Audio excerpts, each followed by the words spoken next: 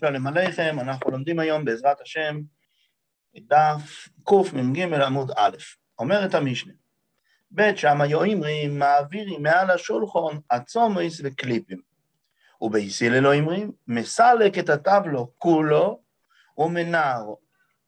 יש יהודי שישב ואכל, וכשהוא ישב ואכל אז יש עצמות מהבשר, אבל עצמות בדרך כלל הן ראויות לכלב. פה אנחנו מדברים על עצמות כאלה שלא ראויות לכלב, או כל מיני קליפות כאלה שלא ראויות לבהמה, ואז ממילא הם ודאי שיש להם מוקצה. אבל להשאיר את היהודי בשבת עם שולחן מנופח זה לא שייך. בית שמאי אומרים מותר לקחת פשוט בידיים את הקליפות, לשים אותם בפח. בית הלל אומרים לא, לגעת בקליפות בידיים אסור, אלא רק מסלק את הטבלו. רק אם יש על גבי השולחן איזה פלטה, או היום יש מפה, אז מותר לקחת את המפה ולנער אותה. אסור לגעת במוקצה עצמו. ממשיכה המשנה, מעבירים מלפני השולחן, פירורים פוכיס מכזייס. עוד פעם הוא גמר לאכול, עכשיו יש פירורים אפילו שהם פחות מכזית, פירורים של לחם אפילו שהם פחות מכזית, מותר לקחת אותם בידיים, לפי כולם.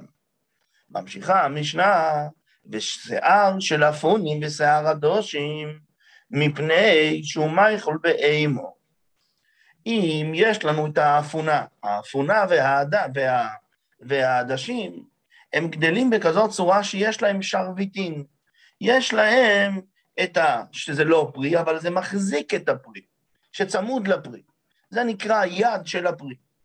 אז כאשר, כל זמן שזה מחובר לפרי, אז מותר לקחת את הפרי יחד עם זה. אבל אם כבר הבן אדם אכל את הפרי, עכשיו זה כבר לא מחובר. עכשיו מה שיש לו זה סך הכל חתיכת קש. אומרת המשנה, מותר לגעת בזה. למה? כי תמיד יש לו הגדרה מפני שהוא מייחול באימו. גם כמו שהוא עכשיו הוא מייחול באימו, ממילא אין לו דין של מוקצה. ספוג, אם יש לו אור בייס אחי זה מקנחים בוי, ואם לאו אין מקנחים בו. ספוג, כשאני עכשיו רוצה לקנח בו את השולחן, אם יש לו בית אחיזה מאור, אז מותר לקנח בו. למה?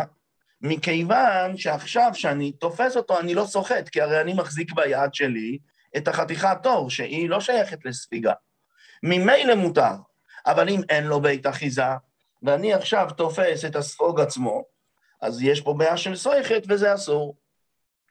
וחכמים אומרים בין כך ובין כך ניטל בשבת, ומצד שני אינו מקבל תומו. זאת אומרת, בין אם יש לספוג, יש לו בית אחיזה או בין לא, אז מותר לטלטל אותו כשהוא יבש, לא כאשר יש בו מים, כי אז יש חשש. אבל בכל אופן, אינו מקבל תומו, למה? מכיוון שלא נאמר בתורה הגדרה של כלי על ספוג. אומרת הגמרא, אומר רב נחמן, אין לנו אלא שבית שמאי כרבי יהודו, ובית הלל כרבי שמעון, שבית שמאי הם מחמירים במוקצה כמו רבי יהודה. ממילא, כאשר יש על הקליפה לכלוכים, אז ודאי שהם אלה שמחמירים, ובית הלל הם אלה שמקילים כמו רבי שמעון שאין דין של מוקצה. ולכן הוא לומד במשנה גרסה אחרת, שלפי בית שמאי אסור לגעת במוקצה עצמו, אלא צריך לנער את המפה, לעומת זאת בית הלל לכולם מותר לגעת במוקצה עצמו. ממשיכה הגמרא, מעבירים מלפני השולחן פירורים. מזה מדייק רש"י, מזה שכתוב פה מעבירים ולא כתוב זורגים, אז לומד מזה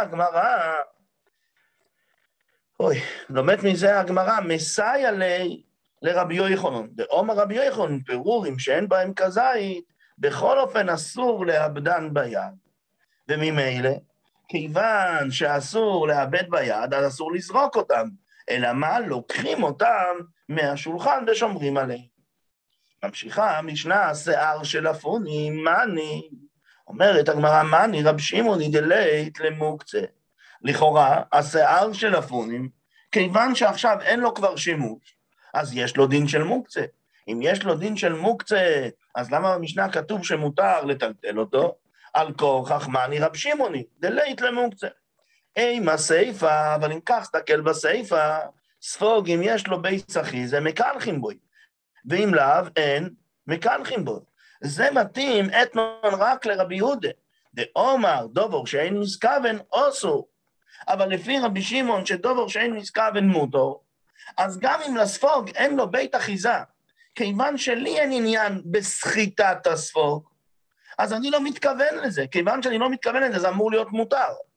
אז אם במשנה כתוב שזה אסור, אז על כורכך אתה חייב להגיד שהמשנה היא כמו רבי יהודה. אם המשנה כמו רבי יהודה, אז איך יכול להיות שמותר לקחת את השיער אפונים בשיער עדשים? איך יכול להיות שזה מותר? אז יש לי פה סתירה בתוך הברייתא. אומרת הגמרא, לא, אפילו רבי שמעון מוידה. למה? דאביי ורבי דאמרית ארבעיו, שאמרו שניהם, מוידה רבי שמעון לפסיק רישא ולא יומוס, שוודאי זה נחשב ככוונה.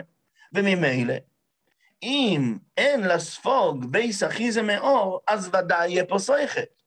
אז זה פסיק רישא ולא יומוס. פה גם רבי שמעון מודה שזה כאילו שיש כוונה, ולכן גם לפי רבי שמעון זה אסור. אומרת הגמרא, אני גרעינים דתמריך ארמייסה, אותם הגרעינים של התמרים הארמיות, שורי לטלטוליניו. תמיד מותר לטלטל אותם, אפילו שהם גרעינים, אפילו שעכשיו אדם לא אוכל אותם. למה? הואיל וחזיון אגב אימון, מכיוון שגם מתי שהגרעינים עוד היו בתוך התמרים הארמייסה, שהתמרים עוד היו כמו שהם שלמות. אבל כיוון שזה תמרי ארמייסה, אז זה לא ראוי כל כך לבן אדם, אלא מלכתחילה זה מיועד לבהמה. כיוון שמלכתחילה זה מיועד לבהמה, אז אם כן, גם כשהאדם אכל אותם, לא השתנה ההגדרה. גם קודם לכן זה היה מיועד לבהמה, וגם עכשיו זה מיועד לבהמה. אז ממילא זה לא קיבל אף פעם דין של מוקצה. לעומת זאת, ודפרייסטה, אבל אם מדובר על תמרים מפרייסטה, אז אוסור. למה אוסור? מכיוון שקודם, מתי שהגרעינים היו בתוך התמר, אז התמר הזאת הייתה מיועדת לבן אדם. עכשיו, אחרי שבן אדם אכל את התמר, נשאר הגרעין, כבר בן אדם לא אוכל את זה. מתחדש פה עכשיו בשבת, מצד שזה ראוי לבהמו, זה כבר אסור. שמואל מטלטלו אגב ריפתה. כאשר היו את הגרעינים האלה של הדפרייסטה שאסור, הוא היה שם אותם על גבי הלחם, ואז הוא היה מטלטל אותם אגב הלחם. ממשיכה הגמרא, שמואל לטיימי, זה ששמואל אמר שמותר להשתמש בלחם בתור להעביר את הגרעין ממקום למקום, שמואל לטיימי דאמר שמואל, אויסה אודום כל צורכו בפת, מותר לבן אדם לעשות את כל צורכו בפת. אם הוא לא משחית את הפח, אם הוא לא הורס את הפת, אז זה לא נקרא בעל תשחי, זה לא נקרא זלזול בפת, אם אני משתמש בה גם לשימושים אחרים. ממשיכה הגמרא, רבי מטלטלו אגב לקנו דמאיו. רבי היה מטלטל את הגרעינים על אגב ספל קנו דמאיו, ספל של מים, שהוא היה משליך אותם לתוך ספל של מים, ואז הוא היה מטלטל אותם אגב הספל. רב כהנא ברי ורבי ישוע, עבד לו כגרף של רי. הוא היה עושה הרמה של גרעינים, ואז ממילא השולחן שלו, יש לו להרמה של גרעינים, זה לכלוך. גרף של רי, חכמים הרי לא העמידו את המוקצה מול הגרף של רי. אומר לרבשי להמימר, וכי אויסים גרף של רי לכתחילה, האם לכתחילה צריך לעשות הרמה, ואז ממילא זה יהיה גרף של רי? ודאי גרף של רי, זה דין של בדיעבד, אל תשאיר את השולחן אם הוא מלוכלך. אבל לעשות את זה מלכתחילה לגרף של רי, ואז להזיז, ודאי שאסור. רב ששת זוריק לו בלישני. שהוא היה אוכל את זה, אז כשהוא היה אוכל את התמר, נשאר לו הגרעין בפה, אז תוך כדי מאכל הוא היה זורק את זה מהפה עם הלשון. רב פופה זוריק לו אחרי המיסה. רב פופה היה מטה את הראש הצידה, וזורק את זה אחרי המיטה. אומרו עליו על רב זכריה בן אבקולס, שגם כן היה מחזיר פונו אחרי המיסו, וזורקו. אומרת ב', תודה להשם, סיימנו פרק נויטל, אדרון הלוך, נויטל, אודום, אדיבנוי, רק נקרא את השורה הראשונה במשנה, חובי שנשברו, אז מצילי ממנו מוזין שולי סעודויס. בעזרת השם נתחיל את זה מחר, כל טוב.